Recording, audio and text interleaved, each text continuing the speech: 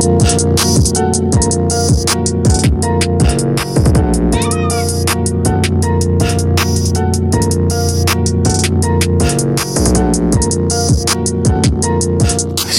right, on today's show, we're going to talk about the fixed rate APR, which is the variable rate can go up and it can go down over the lifetime of the loan or of the credit card. So with this fixed rate APR, you lock in an interest rate for the duration of the loan term or of the credit card, which means your monthly payments won't vary and making your budget very easy to obtain. So make sure you find out what the fixed rate APR is before you decide to take out a loan for your business or a credit card for your business.